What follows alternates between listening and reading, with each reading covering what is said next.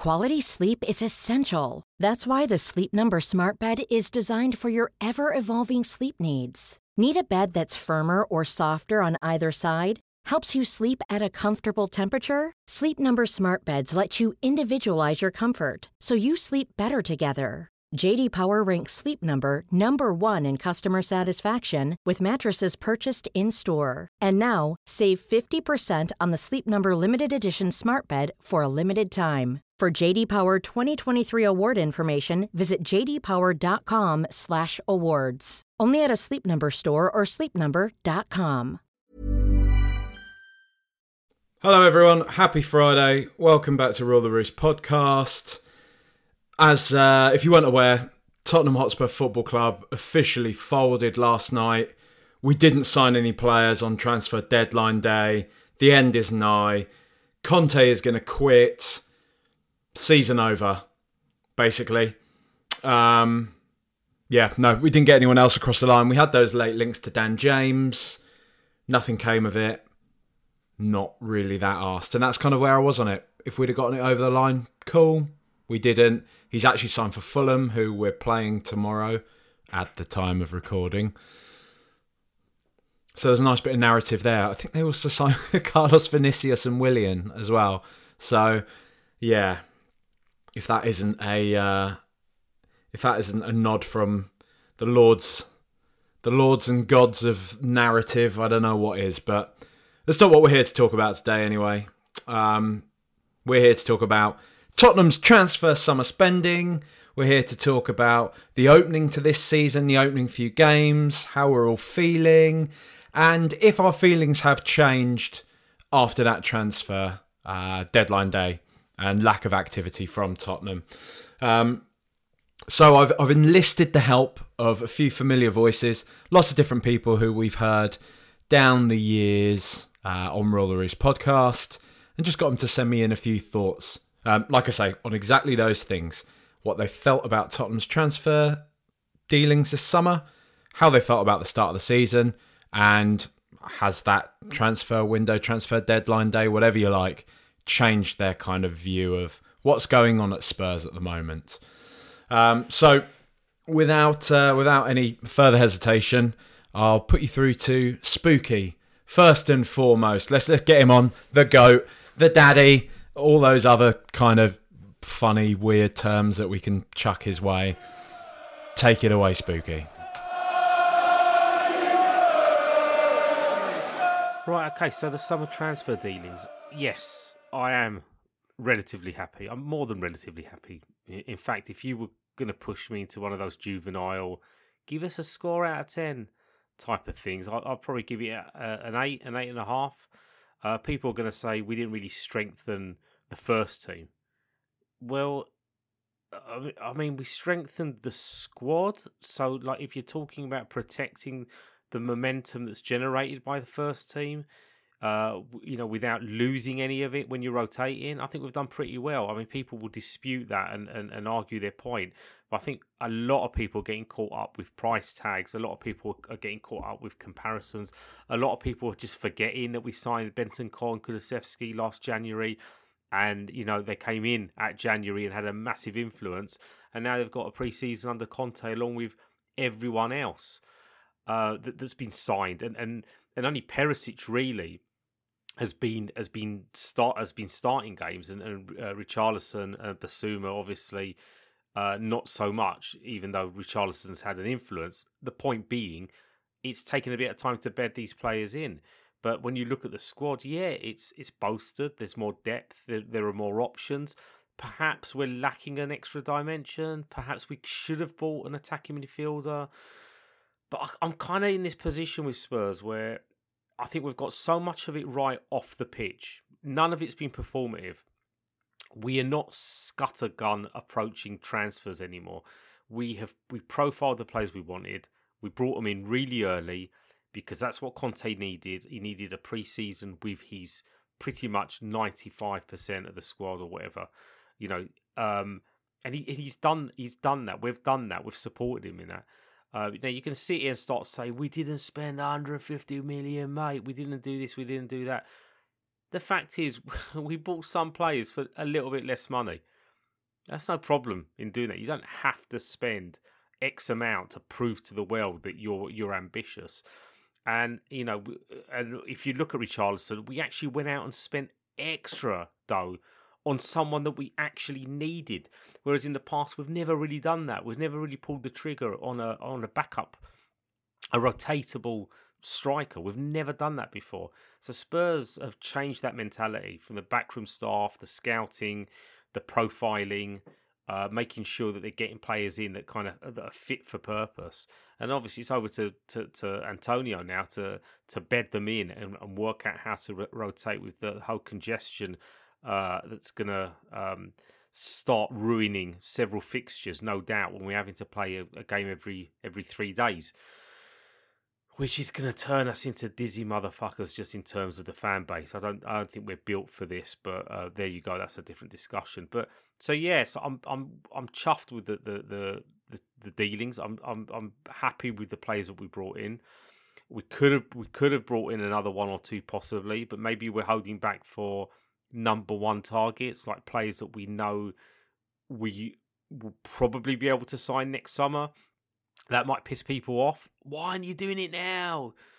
It's the end of days. Next season's never going to happen, mate. It could be the end of the world. And it might well be the end of the world. But what are you going to do? You can't buy a completely new 11 in one summer. You can't change things off the back of what you perceive to be these kind of deadlines that don't actually exist. They just exist in your head. Like, you just have to go with what we're trying to do here. And winning the league is probably beyond us and most other football clubs, to be fair, but you have to have that attitude, and Conte does. He's not looking at finishing second or third. He's going to aim for top spot, and you're going to finish in a position that is relative to the performances that you are giving. And I think we've done pretty well to bolster our chances to remain competitive, to remain hard to beat. I think the opening 5 games of the season have been all right. We are hard to beat. We have a foundation that has us in a position where we do not like to lose. And if you're not going to win the game, don't lose the game is a pretty good ethos to have as a foundation before we start playing counter-attacking football that slaps. And I'm sure that's coming too. Transfer deadline day is a load of bollocks, by the way. It's just this illusion. It's unnecessary. People get really fixated on it. It doesn't matter. So just back the team now. This is when the season starts, and we've just got to do what we've got to do, and that is smash teams left, right, and centre. Come on, you Spurs, etc. Whatever. What else do you want me to say, Jack? For fuck's sake. Cheers to that, Spooky. Oh, I'm Spooky. I'm going to go on Twitter and tell everybody why they're wrong about things. Yeah, can't answer that, can you, mate? At me, fool. No, much love to Spooky. One of the absolute goats, if not, well, no, actually the goat.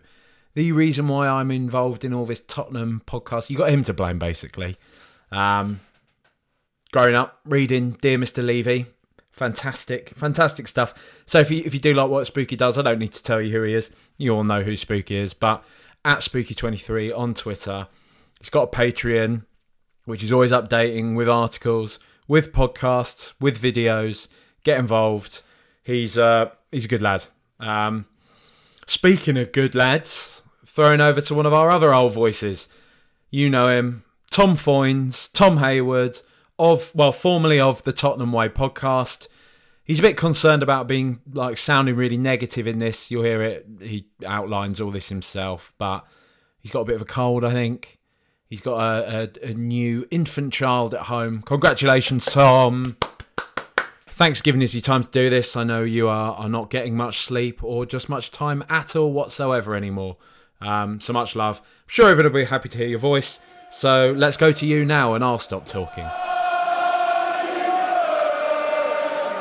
Yeah, should probably caveat that any opinion I have is likely to be even more miserable than normal because I've got a cold, which is just the worst news possible, and I've had about 5 or 6 hours sleep over the last 2 days. So please caveat all miserable Spurs opinions with that fact. I think we've been talking about it, haven't we?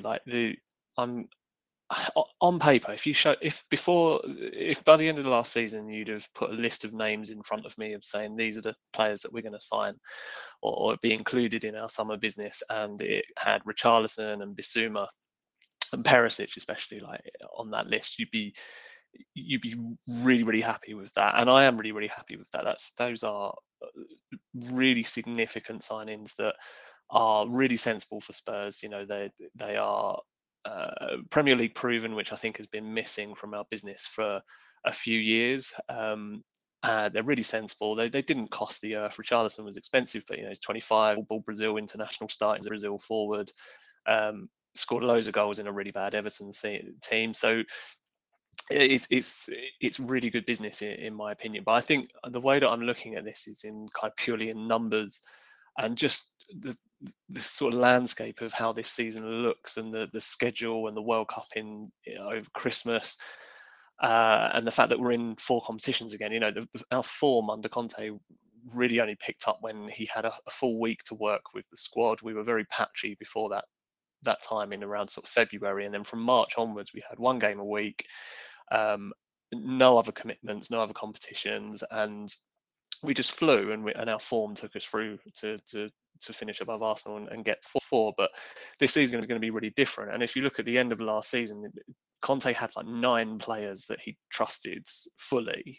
Lloris, Dyer, Romero, Højbjerg, Skip, although he was injured, Bentancur, Kulusevski, Kane, and Son, which is 9 players. And then you had kind of on the fence of Lucas Moura, Sessegnon, Davis maybe as well. Which takes you to 12. And then if you look at the players we've brought in of the summer business we've done, Richarlison, Bissouma and Perisic takes you up to 15, call it 16 with Fraser Forster as well as the sub keeper. But 16 players for 4 competitions, one of those being the Champions League, is where I have some concerns. And it's a truncated season already. It started early. There's going to be this big winter break with a World Cup in between, and the other players we've brought in, Spence, Sarr, and Longley. It's a bit pot luck with those guys, and if you look at the Bryan Gil being left behind, if you like, from the summer business of the outgoings that were expected, I don't really think Conte rates him all that much. And so with those players, it's all pretty much a completely unknown contribution. And then what you've got left there is the likes of Sanchez and Emerson, who really you feel as if Conte is just putting up with until something better comes along. And maybe that will be one of the young players. Maybe that will be Jed Spence. But with Romero injured and, in his 3rd injury spell since he joined us like a year ago, you do think that Sanchez is probably going to be brought in a lot more than we'd maybe wanted to necessarily. So, it's slightly concerning that we're going to be attacking a new season and a really busy season with quite a small squad. In terms of how we've started, it's difficult. It's hard. I don't know why going 5 unbeaten, including away at 2 of our horrible London rivals in West Ham and Chelsea, to go unbeaten in that is no mean feat, but yet it still feels really flat, and it's purely performance based. Like we didn't perform well against Southampton for half the game. We really didn't perform against Wolves, and we didn't really perform against Forest, and we limited all of those teams to not very much against us, but we didn't really didn't feel like we took a lot of advantage going the other way, certainly against Forest until the end. So it just feels a bit one-dimensional, and I think we've really got to start worrying about the form of someone like Son. Kane, again, the stats show that he's got 4 goals in the start of the season, which is probably better than he's had for the last 2 or 3 seasons, to be honest. But he doesn't feel as if he's on form, and the tactics just seems to be to bypass the midfield completely, hit Kane early, and then just kind of hope that Kulusevski or Son can do something. And as I say, Son is just completely off the boil. So it's slightly worrying, and you really think that the only real change that we've got to make up top that, again, Conte would fully trust is Richarlison.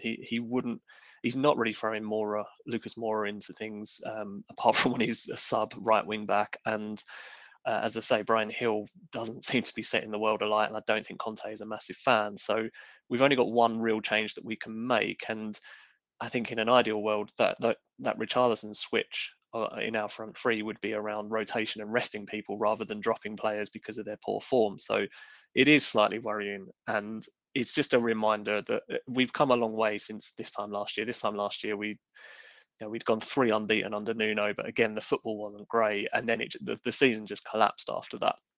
And so we are significantly further along in our development than that point, and Conte has done some really good business and some good work with the squad as it is. But if you were asking him to be completely honest, gun to head, I think he'd probably say he's only about 70-80% happy with how the window's gone, and really that's probably where I am with it as well. Who knows? We'll probably go and smash Fulham and get our annual fraggy win away at City, and then everything looks a lot better. But I don't know. I'm slightly concerned that we've got a very tough next couple of months coming up before the World Cup, and then after Christmas, we'll just have to see where we are. So, yeah, Filippo Berio. Cheers, Tom. Good to hear your voice, mate. Yeah, there you have it. Tom Fowens. He signed off his little piece there by saying Filippo Berio. And I know that's because he has been tormenting his wife with the Filippo Berio olive oil television advert. I don't know if any of you have seen it, but you can actually find a 10-hour loop of the tune on YouTube. Can't remember what the classic is from. It's from an opera, but they've reappropriated it or appropriated it to sell their olive oil, which is Filippo Berio, Filippo Berio, Filippo Berio, Filippo Berio, Filippo Berio, Filippo Berio, Filippo Berio olive oil, which is a bit of a tongue twister, but I've managed to master that because Tom has infected my brain with that. So I'm just passing it along, basically. I don't know why I'm talking about this now. This is a Tottenham Hotspur podcast, isn't it? This is a Tottenham Hotspur transfer deadline day, apocalyptic, it's all over, podcast. Who should we go to next? We had lots of good. I'll tell you what. Let's go to Phil, my good old mucker Phil. Let's see what Phil's got to say about all this, shall we? Take it away, bruv. I don't really understand the consternation about our transfer dealings, to be honest. I mean, yes, day before the window closed, we had a dodgy result against West Ham. But if you look at it, we did some really, really good business early on. Which negated the need to do any panic buys. Yeah, our midfield got itself into a bit of a predicament on the Wednesday game against West Ham. I think that was just a few things going wrong at the same time. Bentancur not being available, even though he was fit, but obviously he had the concussion protocols. Skip coming back, but having not played any minutes. And then Bissouma having a bit of a strange, if not, let's be honest, terrible game.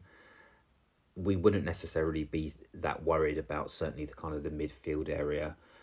What was the only transfer that we were discussing or that was being discussed? And another winger coming in. I don't think that's a priority area. Yeah, if Brian Keel's not going to play any minutes, we could have probably upgraded there to someone that might have an impact. But we're talking about minimal playing time. Players like Dan James mentioned, who would probably be an upgrade because he's got Premier League experience, but let's be honest, he's not a game changer for us. And so as much as we didn't do any business and people get kind of caught up in the deadline day nonsense, we're fine. If you look at other clubs, other clubs have made signings, but I think that our squad is the most balanced and we've got cover in all areas. Again, talking about central defence, Davinson Sanchez, he has proved himself to be a decent backup. I mean, again, he does get targeted. He won't be playing most of the games. Romero will be back. everywhere else we seem to be quite fine. You know, we've made 7 signings, 6 of whom are in the squad.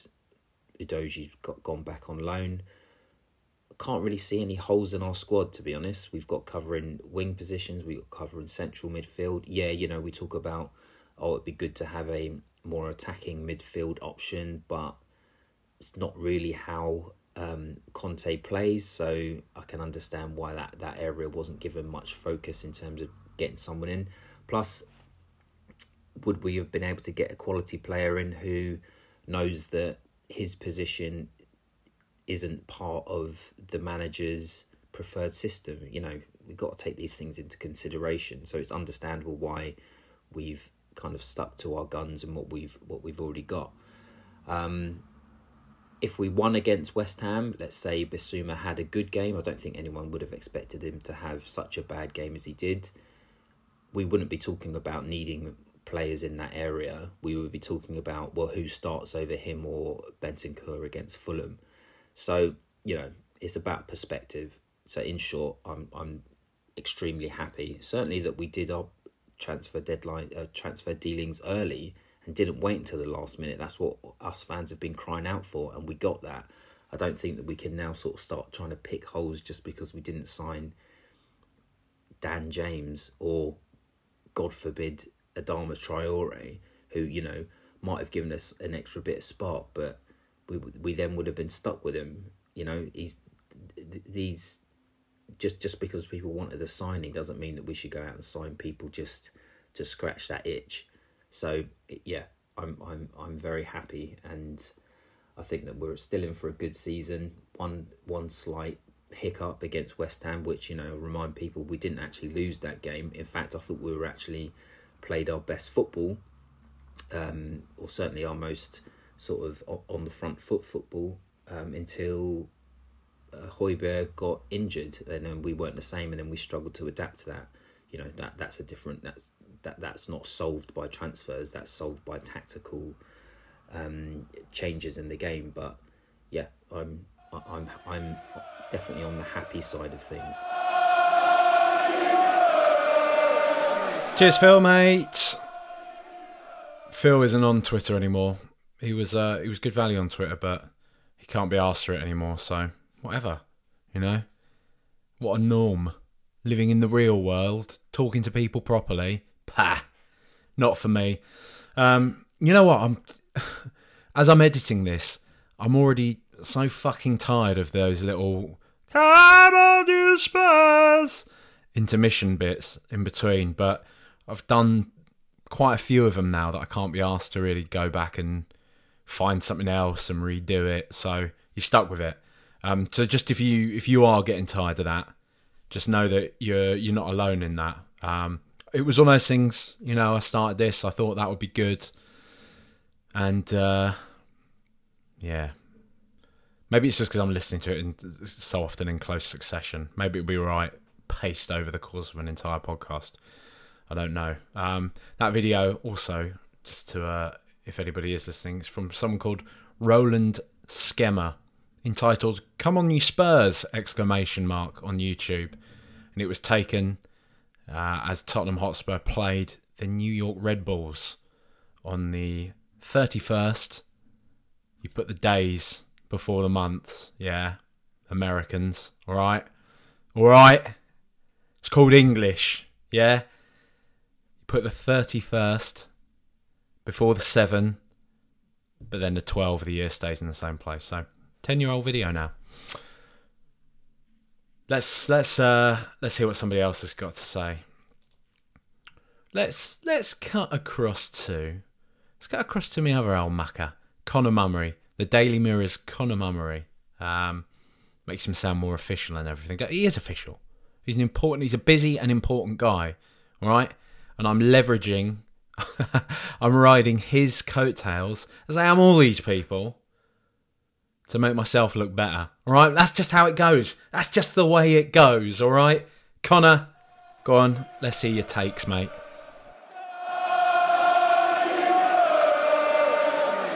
Well, I think we've got to be happy with the win, though.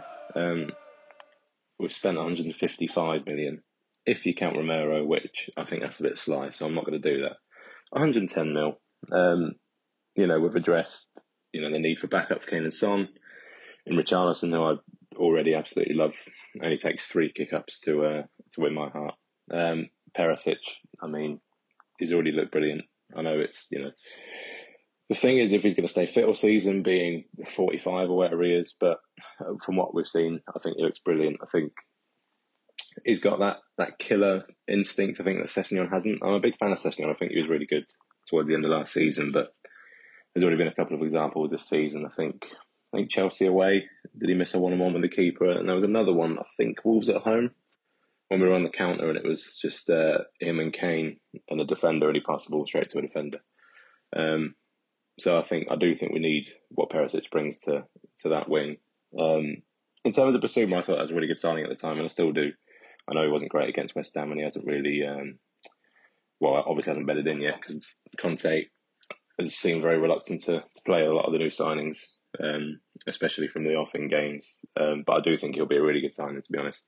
I think he'll play a lot as well, because, you never know with Skip. I absolutely love him, and I think he was brilliant last season, but you never know how long he's gonna stay fit. So I think Basuma is a big tick as well. In terms of Lenglet, I think he could be a really good signing, just because I think when we bring Sanchez in for Romero, we lose a lot of creativity by taking out one centre-half, which probably doesn't bode well, but we do. And I think when we do that, and Romero probably will get injured again, because we've seen that the last year or 18 months, I think we might need to bring Lenglet in where Davies is. And again, I really like Davies, and he's been brilliant under Conte, but just in terms of bringing it out from the back and resisting pressure, I think we do need Lenglet in there. And from the 4 minutes I've seen him in a Tottenham shirt, I've decided that he's our second best passer at centre half. So again, I do think that will turn out to be quite a shrewd signing. I know people were wanting to spend 80 million on Bastoni or whoever else on that left centre back role, but if we can't do that yet, I think we might do that next season. But if we can't do that yet, I think Lenglet might be a decent stopgap. I hope we see a bit more of him, to be honest, especially, as I say, when Romero's out and we need a bit of calmness, a bit of level-headedness at centre back, especially, as I say, in terms of resisting the press, because Davinson Sanchez reacts to a Premier League forward pressing him a bit like I probably would, which isn't something you really want to say about your own players. But yeah, so Lenglet, I think I'd really like to see more of. Jed Spence is a weird one, because I think the number one thing at the summer that I'd like to see us address was right wing back, which we have, because we brought Jed Spence in, but he's played about 2 minutes so far again. So one of them that's going to take some time, but I do think we'll see plenty of him, because that we can't play the Emerson Sanchez Actors of Evil again. I can't watch that again. I really can't. I do hope we'll see a lot of Jed Spence, because I think he's much more what you'd expect from a Conte wing back than Emerson Royale. So I think Conte said he's playing the old players, as he put it, early on until the new heads are bedded in and brainwashed. But yeah, I think Jed Spence is really, really exciting. I think we'll see more of him. In terms of outgoings, I think it's pretty much what we expected.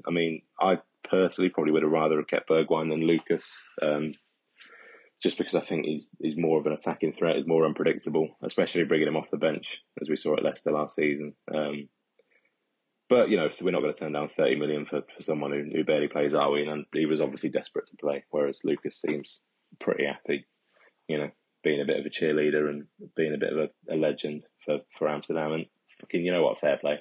I wouldn't care if he never played for us again after Amsterdam. I still love him. The only thing, nobody else really seems to care, but I really like Joe Rodon. And I would quite happily have kept him to deputise for that middle of the 3 role that Dyer plays, because I don't really know who we're going to bring in and who's going to do that well when Dyer isn't playing, and we're going to have, 100 games this season. And Dyer can't play all of them. So I think he might have been quite wise to keep on. But if that's someone who was pushing out because they really wanted to start every game, then fair enough. But I would quite happily have kept Joe Rodon. I really like him, to be honest. I know that's not, widely held view among Tottenham fans. But it's mine, and it's right. I'm just quite happy to see Lo Celso and Ndombele go. I think everyone else is as well. I know we could only get them out on loan, and I can't see Napoli for one reason or another buying Ndombele for the 30 million option. But we'll see. The only thing I've seen of him so far is giving away a penalty and scoring against a team that I can't spell. But I hope it does. I hope it does work out for him, and I hope they do take the option up. But I have a feeling we'll be seeing him again next summer. And Harry Winks. I mean, I absolutely loved him when it was all going well under Pochettino. It's a bit similar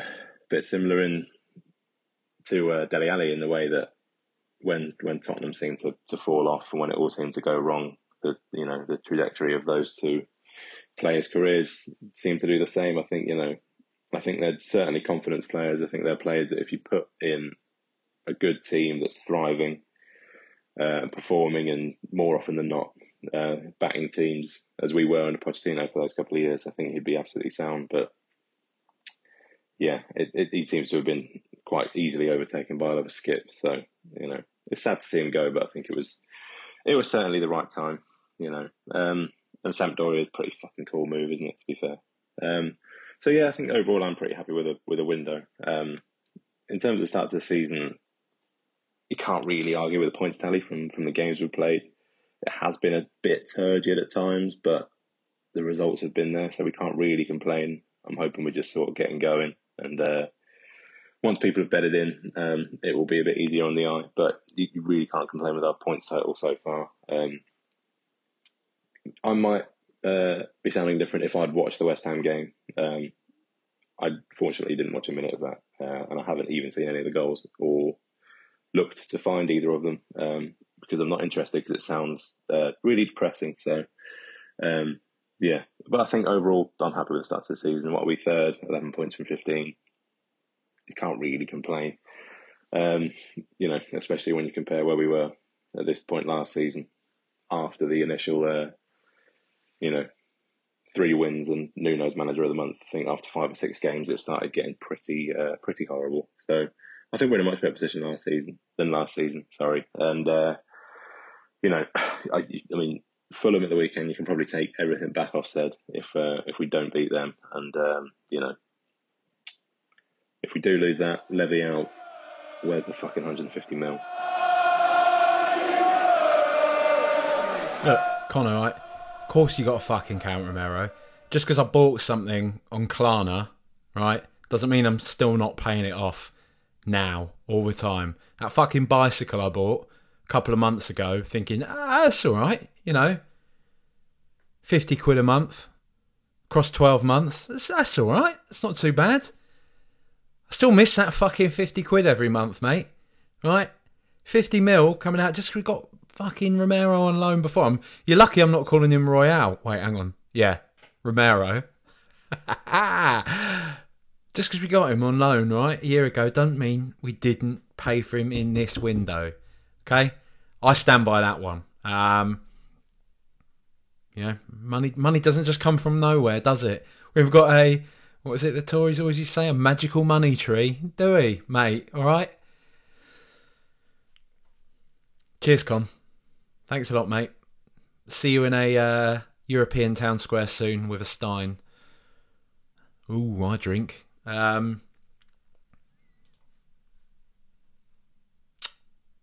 Rich Grove. The Dalai Farmer. We know him. We love him. A man of many beautiful, brilliant words. Do you know what, actually, Rich is... He's just an incredible... He's an incredible man. He is an incredible man. He's the man that, when the end times come, just find where Rich is and he'll look after you. He'll just know how to do stuff. He's a massive Spurs fan, obviously. I'm sure anybody that's listened to Rule the Roost will know Rich. You'll know his story. He's a historian. He's an archaeologist. He is just an absolute genius of a man. I think I love him. I think I love you, Rich, Let's just hear what you got to say about Tottenham this time, though.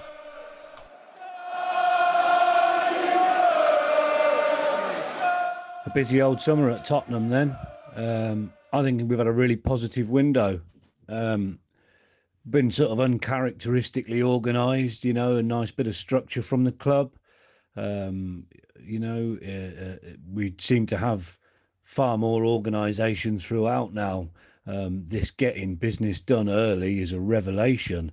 And surely that's Conte absolutely insisting on having a pre-season with his players.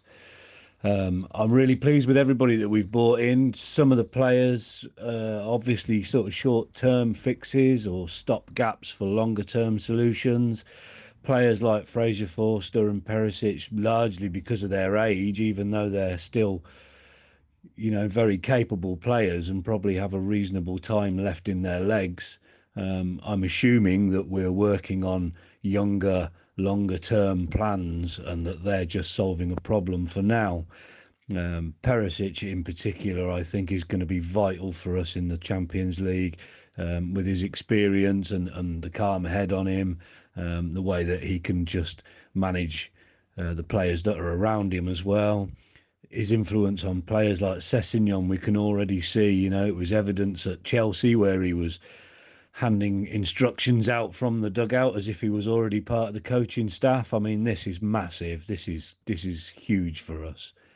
I think Bissouma in particular is a great addition, but of course this week it's shown us that he'll be targeted for easy cards, very much like we do when we play Palace and they have Zaha on the pitch, or Zaha. They have to work on his mentality as well as his game. It'd be interesting to see what happens with Sarr and Hill now, and I'm left wondering exactly who the replacement was that fell through on deadline day. That said, I didn't expect any deadline day incomings really, so it was a bit of a surprise to hear all that. It's been a good window all over. They can always be better, but the most important thing is Conte seems happy, and that's it. That's central. It's also worth noting that we've seen the back of a few that might have been malignant presences on the edge of the squad. I don't need to name names, but players that thought they should get games that weren't getting games. As far as the season goes, started a little bit like many of our individual matches, a bit slow, but overall not disastrous. Shows how far our expectations have improved. We see 2 away draws in London derbies as a bad thing, although granted West Ham are muck and we should have ruined their little silly bubble bath nonsense the other night. I think it bears remembering 3 or 4 days until the international break. I'll start that bit again. I think it bears remembering that until the international break, every 3 or 4 days we play now. So this will be a test of our ability to hold teams off and then sort of rest within the play. I think that's going to dictate how we play. And the season's going to be a slog for a lot of these players. I expect a lot of weariness and some less than thrilling performances. But, we have to take that. This is not a normal season. I think last season's squad would have crumpled under this pressure. I think it would have been a disaster. But I'm optimistic now that we have enough options, and I think we can get through it, bearing in mind as well that everybody else is experiencing the same thing. There are opportunities there as well as threats. Generally, I'm optimistic. We've got an empty cabinet somewhere up there in the cheese room that should have at least one trinket in it come June. Lord only knows which one, though. It's not a normal season. It's not going to be a normal side. Let's just hope that Harry Kane doesn't have to carry the England side all the way through the World Cup on his own, because Lord only knows what he'll be like when he gets back if he does.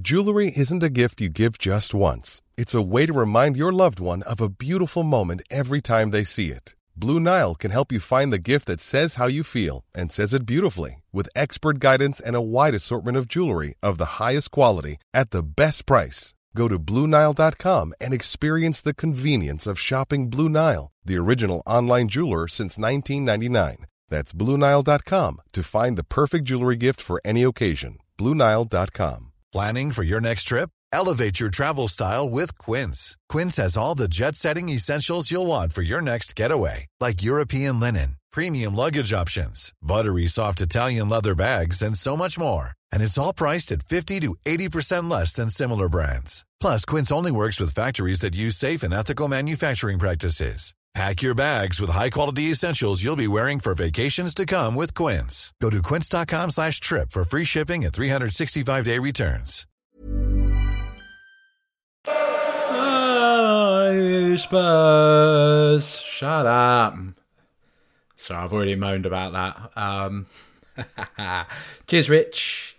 Much love.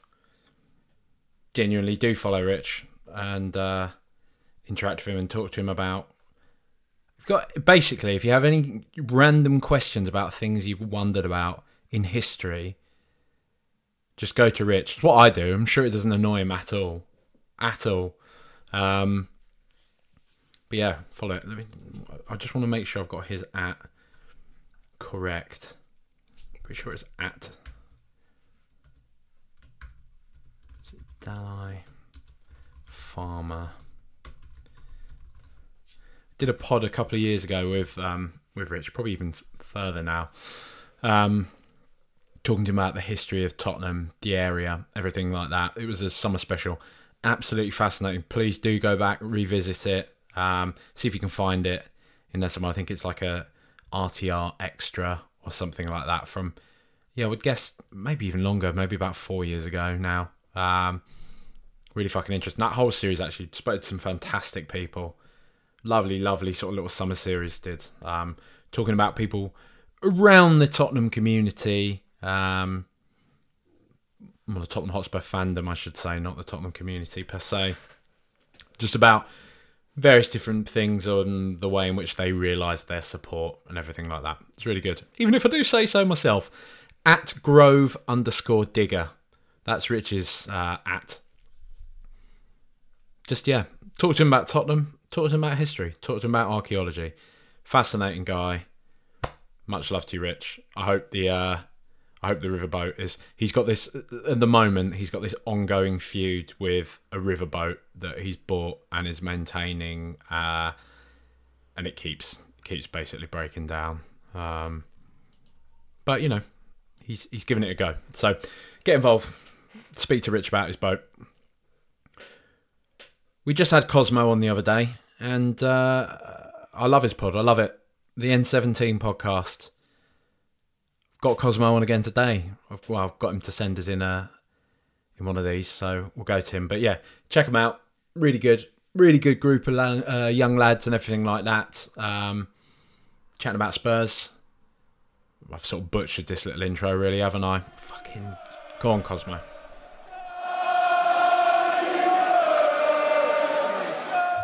We were chatting about this a little bit on the pod, and I think the general consensus was that this window's been about a 6 out of 10, which might sound a little bit negative right now, but I think whether that number goes up or down, it depends on a couple of things.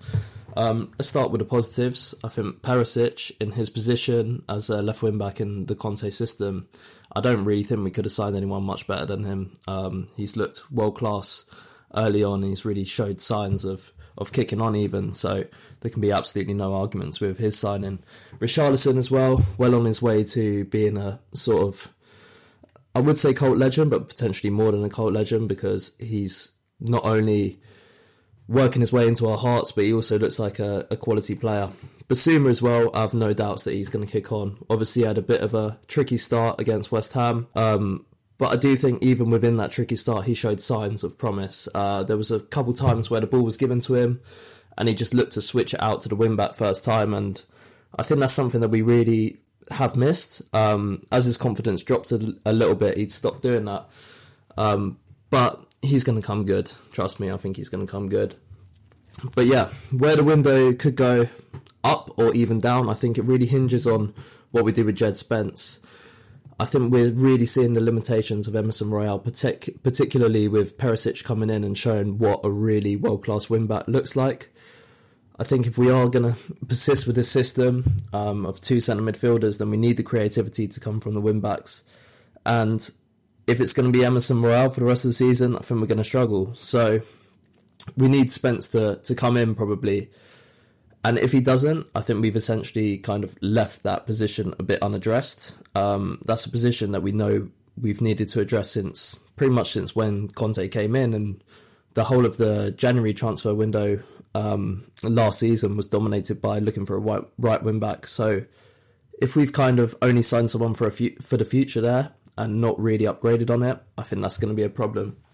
The other issue, I think, issue's a bit strong, but I think we saw that left centre back was a priority for Tottenham at the start of the window, and we were linked with some really quality players in Bastoni and Gvardiol. In the end, we've decided to stick with Davis, and we've brought in Longley as a backup. We haven't seen Longley yet, so again, it's kind of hard to judge how good that's going to be, but I think we have kind of started to see the limitations of Davis a little bit. He hasn't started that well, and the fact that the only change to him is potentially someone who's of the same quality or even an implicit downgrade as a backup in Longley, that could be something that potentially costs us a little bit. So that remains to be seen. I think that's kind of coloured how the window looks at the moment. Potentially a little bit negative coming off the back of the West Ham draw, but I almost think it's too early to tell, a bit like the start to our season in general. I was listening to the Guardian pod the other day, and they were saying if anyone knows how Spurs are going to go from here, then they're probably lying, because we haven't seen any real indication that we're going to go on to become a really great team. We haven't seen any real indication if we're going to become a really bad team. So something needs to change. Hopefully we'll start to see that change against Fulham. I really hope Conte shakes it up a little bit and makes 4 changes potentially. But yeah, we'll see. Come on, you Spurs. Cheers, Cosmo, mate. I sort of half mugged him off the other day when I had him on the pod, because, you know, they are younger, and I sort of tried to make this sort of jibe. It wasn't even a jibe. I wasn't even intentionally trying to mug him off. I was sort of laughing at myself, being like, you know, you young people, you're all doing TikTok dances and all that sort of stuff, aren't you? And he sort of, when I listened back to the pod, he brought it up again a bit later on. So I hope you didn't take it the wrong way, Cosmo. I was laughing at myself as much as I was trying to sort of make fun of you. I was, you know, the point was me saying that I was like an out of touch Yadar type that has these perceptions of younger people, you know. But that aside, like I say, the N17 podcast, give them a listen. They put one out regularly. Good panel of lads, good chat. They did one directly after the West Ham game the other day, which they kept talking about. They're worried it was too negative. I didn't think it was, but maybe I was, you know, just aligned with them, nodding along negatively. I wasn't. I don't think it was negative. It's a really good listen. Try and, you know, look from. I think they're in all the usual podcast places. So their handle is, I'm pretty sure their handle is just at N17. Yep, at N17 Pod. So have a listen, check them out. Curly Cath, my good pal Curly Cath. She's got some good thoughts, some some opinions, some takes. I was talking to her earlier about Lord of the Rings, and actually how I'm not as excited about this Lord of the Rings prequel. And I was kind of saying it. I love Lord of the Rings. Bit of a nerd for all that. Or, you know, that almost falls into that territory of, doesn't it? I'm such a nerd. I like one of the biggest franchises in the history of entertainment. But I always loved Lord of the Rings. The Hobbit. I read The Hobbit and The Fellowship of the Ring when I was like about 10, 11 years old. And so I was absolutely pumped when the films came out just a few years later on. And I loved them. I still watch them. They're sort of one of those films I watch at Christmas time and everything like that. But I was saying to Kath that I feel that, you know, since Game of Thrones has come along with all its adult content, there's just something a lot more, I don't know, feels a lot more relevant, feels a lot more captivating now. There's something that just gets me more excited about Game of Thrones. Whereas with Lord of the Rings, it's all a bit of like, familiarity. It's like a comfortable old pair of pants, isn't it? You know what you're getting, but it's not very exciting, is it? It's not gonna. It's it's not a pair of pants you wear on a third date, if you know what I mean. I don't know what I'm talking about Lord of the Rings a lot, but yeah, Kath's point was basically like, shut up and just enjoy it, which is probably true. So maybe I'll shut up now and just let you enjoy her point of view on Tottenham's transfer spending and window and transfer deadline day. Take it away, Kath. Right, well, this won't be terribly analytical or tactics rich. It'll be a bit vibey, I think, you young people say. How I'm feeling about the season at the moment and the transfer window with Spurs. At the beginning of the season, I was pretty excited, I think, like most Spurs fans. Always tempered with that slight terror of wondering how we'd fuck it up when it looked like we had a good thing going. And in honesty, I think the reason I'm not quite so excited, I don't know whether that's because of the transfer window or just because the last couple of games have been very underwhelming. But we're third, so it seems a bit daft to feel anything other than reasonably happy with where we are, because we're third.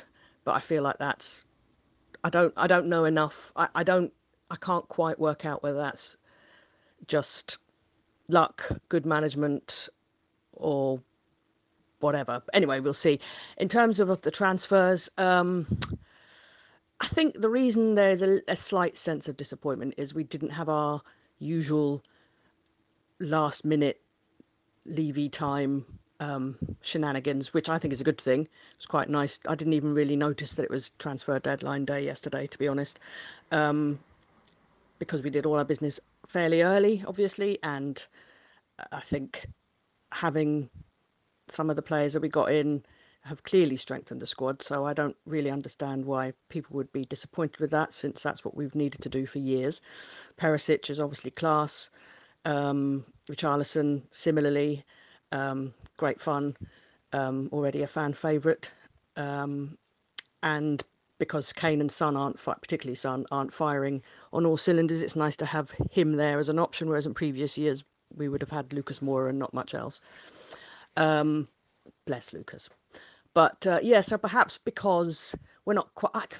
The other thing I get a little bit confused about is people say, we're not firing on all cylinders. Well, clearly Heung-min Son isn't, and Kane has been fairly quiet, although he has scored in nearly every game, so I don't know why I'm saying that, since obviously he's doing what he's supposed to do. But yeah, I think what is it going to look like when we fire on all cylinders? I'm not sure. Maybe this is it. Maybe, Son needs to come into form, and then we'll see how that works, whether Spence and Bissouma get bedded in. That'll be interesting to see. But yeah, I just feel like it's a bit underwhelming, the start of the season, but that's not... I don't know, but we're still third. Champions League next week. I don't know, really. It just feels a bit churlish to be too disappointed when we've bought good players in, but equally we aren't playing terribly well, but we're not losing. It's a bit confusing, really, isn't it? Or it is for me. But yeah, I think we're still going to be all right. I definitely don't think we're going to win the league. I don't think we'll win anything, frankly, but then I often feel like that. I haven't felt like we're going to win anything since we lost 5-1 to Newcastle in the last game of the season. I have not really believed we would since then, but hopefully that will prove to be wrong one day. So yeah, I think all in all, transfer window was... I'm not going to rate it because I think that's a bit pathetic, frankly, all this so-and-so out of 10, for God's sake. It was good, better than it has been. Could we have done with a couple more? Yes, probably. We obviously missed Romero, so another defender would have been good. Something more creative in the midfield obviously would have been good, but I don't know. We didn't get that, so we'll just have to work with what we've got. I'm sure Conte will manage. And if he doesn't, he'll throw out his toys from the pram like the rest of us, and we'll just carry on being Tottenham, because that's what we do. Cheers, Kath. Thank you, Kath. When I recorded sort of, I think probably the first Rule the Roost did probably in a few months. It was a bit of a break. It was really fucking busy time. I was getting married and all that sort of stuff, and Champions League run, blah blah blah. But around the sort of the one of the first pods I did out of the wilderness. So the Rule the Roost pod was the Amsterdam, was the looking back on Ajax and all that sort of stuff, getting everyone's stories. And Kath's story was particularly brilliant because it included, she actually had the sound recording that her son took at the time of her celebrating the goal, Lucas Moura's goal. Emphatic is the term that one would use, but that is a timeless piece. Go back to the Rule the Roost Amsterdam special. It's great. I'd like to revisit it myself quite often. It's just, a lot of people sharing all their different stories of all the different places in which they watched the Amsterdam semi-final, their thoughts, their feelings, all that kind of stuff. It's amazing. Really good. Really proud of that one. But thanks a lot, Kath, anyway. Let's cut over to one of our other contributors. Do you like Tottenham? Do you like memories? Well, if you do, I'm sure you follow Hotspur Memories, run by my mate Kyle Wetton. I had him on the pod a few weeks ago. It is Hotspur Memories, isn't it? Sorry, let me just double check. Yeah, it is Hotspur Memories. He's always posting up all these kind of, basically goals from yesteryear, some absolute scorchers. I tell you what, the thing that bothers me about it is goals that I vividly remember. How old the footage looks now. Fuck, where did it go? Where's all the time go? Right, I was fucking 15, 16 just a couple of years ago. Now I'm not. I'm over the hill. If I was a Premier League footballer, right? If I was I'd be one of those footballers like Ronaldo or Defoe, where they just kept themselves in really, really good nick. Otherwise, I'm playing Sunday League again now, aren't I? Just because I enjoy it and because I'm better than everyone else there. Oh, well, I'm not. I've never been any good at football anyway. I wasn't a professional footballer. I'm just a 37-year-old man. That's it. Shut up, Jack. Kyle, let's see what you got to say, fella. Hello, Kyle Wetton here. Hotspur Memories, all that jazz, little plug. The Spurs summer transfer window 2022. A window that has pretty much split opinion in the fan base. One earlier this summer, which looked extremely positive amongst everyone in the club.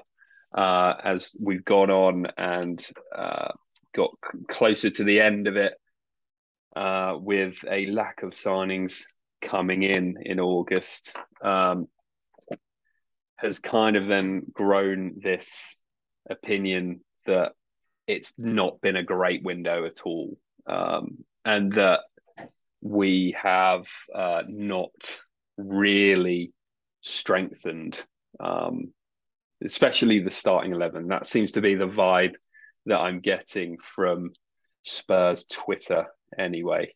Lots of 6 out of 10s, which, that's what you start on when you play Football Manager. So that would say average, or 5 out of 10s. I am kind of the opinion that we've had a good window. Now, I'm going to go with a 7 or an 8 out of 10. Let's go 7.5. That sounds like a good hit there. Set out of 7 or 8. And I kind of feel like we've had a good window because we are we're addressing one of the problems. We've addressed one of the problems that Conte repeatedly said throughout last season, or at least alluded to, that Tottenham Hotspur had a starting 11 and not a squad. We needed to build and we needed to get competition for places, and I think we've kind of done that this window. We're the 4th So and for people that are saying like, spend some fucking money, never get your wallet out or anything like that, and where's this 150 million cash injection? We're the fourth highest spenders of the window. We only behind West Ham, I know that will raise a few eyebrows. West Ham, Man United, and obviously Chelsea have spent over £250 million in the window. I don't think that is too bad. And I know one of those signings, like 45, a good chunk of that is probably is on Christian Romero. But if we didn't do that, then that would have been silly, right? Yeah, we're starting to build a squad, and if you take all of the other clubs out of context, take out the mob down the road, take out Chelsea, take everybody out, and just focus on Spurs, focus on Tottenham and what we've done. We're building. We've built a squad. I think we're starting to build a squad, and I know we've not the first 5 games of the season. We're not seeing a lot of those new signings come in and start those games, but to throw everybody in immediately, that would be just madness because there's no continuity there. They've not played in the Conte system before. They need to learn the ways, train. Signings under Pochettino never came straight in, and we gave them as much time. And I think that's got to be the same case here, and even more so if they're going to learn the patterns and the way and get some of that fluidity back that we saw towards the end of last season. Yeah, I think a 7.5 is fair. If we go through the signing, like if you go through the signings, Perisic is instantly upgraded the starting 11. Richarlison is a signing that finally gives us the option to rotate players like Kane and Son, which we've never had really. We've got, so they're 2 players that you could instantly look at and say, right, they could be starters, especially the way that Richarlison's cameos have been and how exciting Perisic looks. They're 2 massive players that we've signed there, and then we've got Bissouma. Okay, he is. Look, we've all seen what he did at Brighton, and he was a fantastic player there.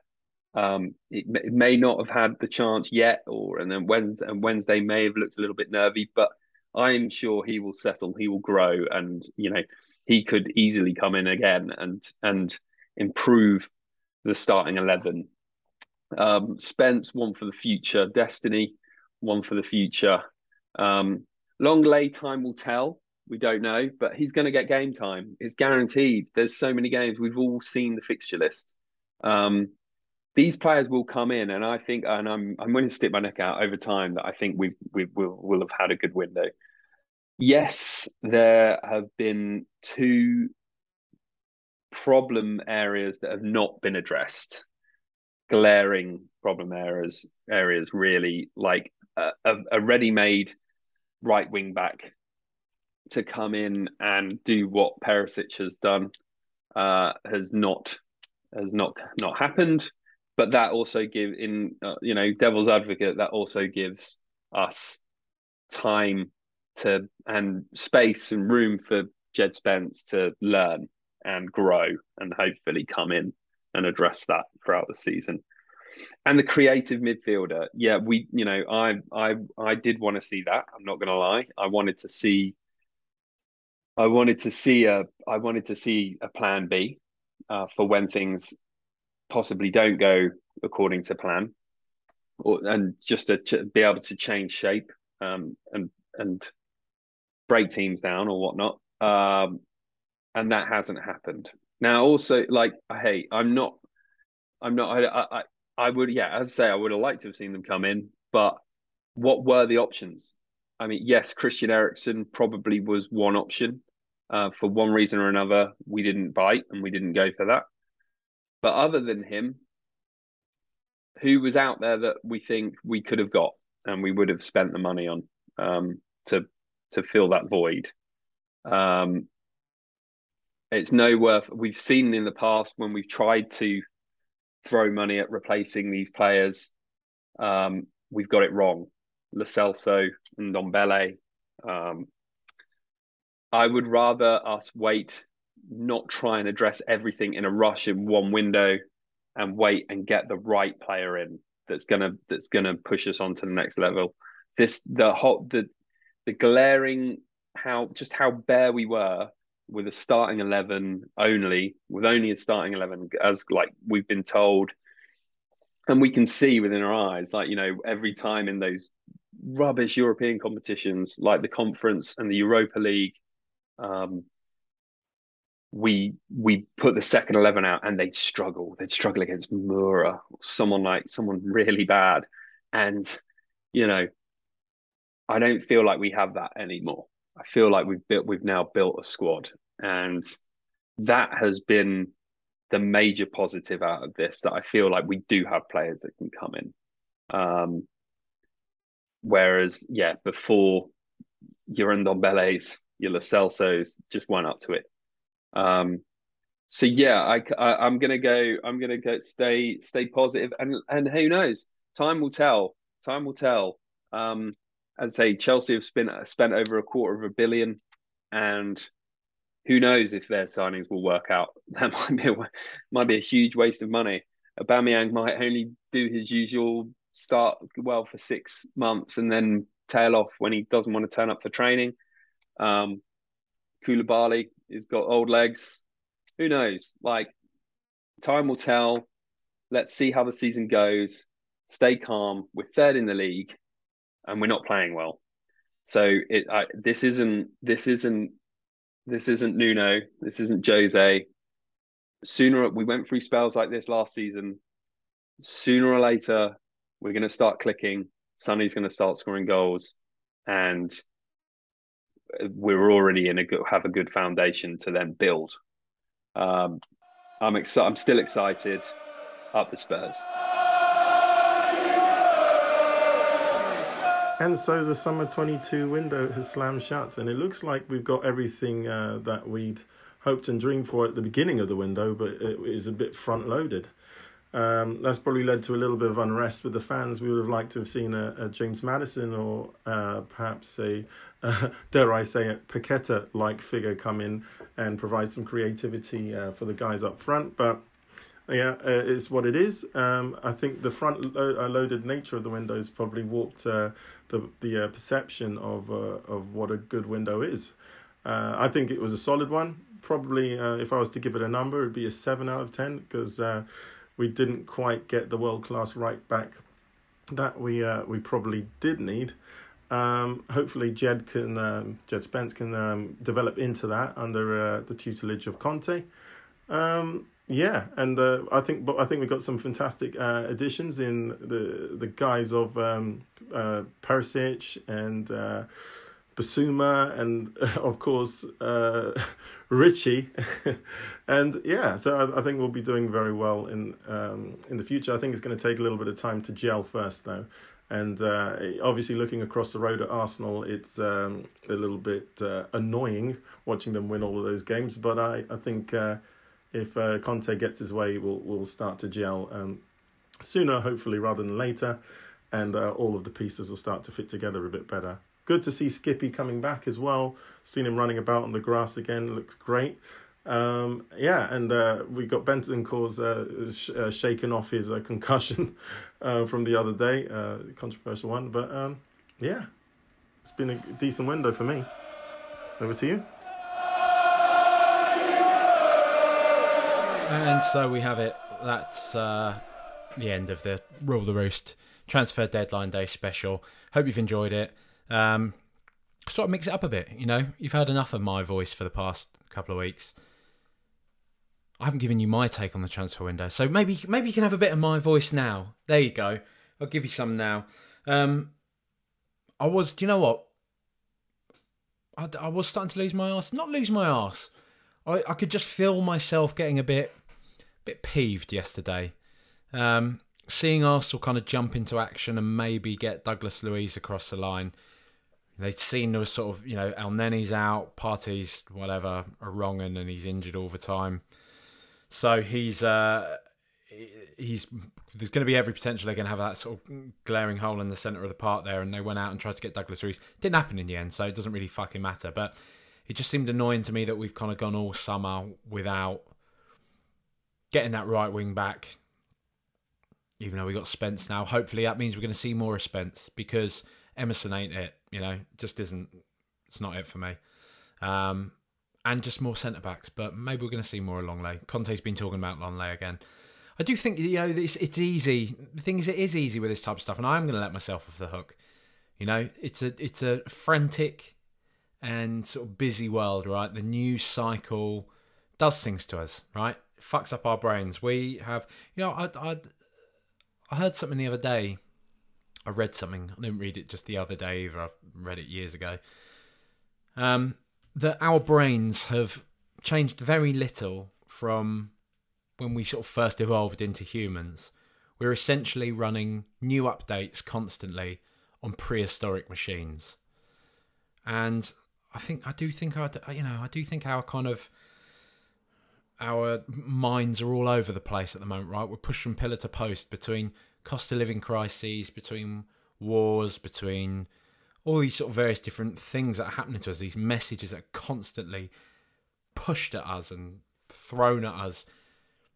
It can fuck us up a bit. I do think it can, and in a smaller scale, and maybe a less important in some ways way, we experience this with transfer deadlines, the frenzy and everything that it creates. I think there's very interesting schools of thought either way as to whether or not we should have windows. I mean, ultimately the point is that a team like Manchester City, if they get a bad injury and there's no transfer window, will just be able to continue to buy and to buy and to buy and to potentially unsettle other teams' top players throughout the course of a season. If whoever, Gabriel Jesus, manages to continue scoring or something, what's to say Chelsea or Man City aren't just going to be like, well, actually, let's unsettle him. Let's try and buy him halfway through the season, deprive Arsenal of him. That'd be quite funny, really, wouldn't it? But in terms of the transfer window, I was starting to, I just felt it, I felt it in the pit of my stomach. I was like, it's just a bit annoying. It's a bit annoying that this Carrasco thing's not happened, that we're not getting something else across the line. One more thing, Zeus on Twitter, he put something out about it'd be lovely to have one more Van der Vaart type thing here. And I was just thinking, Eden Hazard. Imagine that. Imagine if we just got Eden Hazard across the line. At least we know he'll never fucking score against us again. But that type of transfer, I was thinking that'd just be a nice lift, wouldn't it? Getting someone random like that in from the left field, but also something that just makes sense. Oh yeah. He's not played at Real Madrid or whatever his big club is now. Not Eden Hazard had missed whatever player, this player X. Let's call them player X. They haven't been getting much game time, and then Spurs have just come in last minute, like fucking Leicester getting Marcelo. Did they get him in the end? Let's have a look. I'm not even sure if they got him. Did Leicester get Marcelo? Leicester City Marcelo.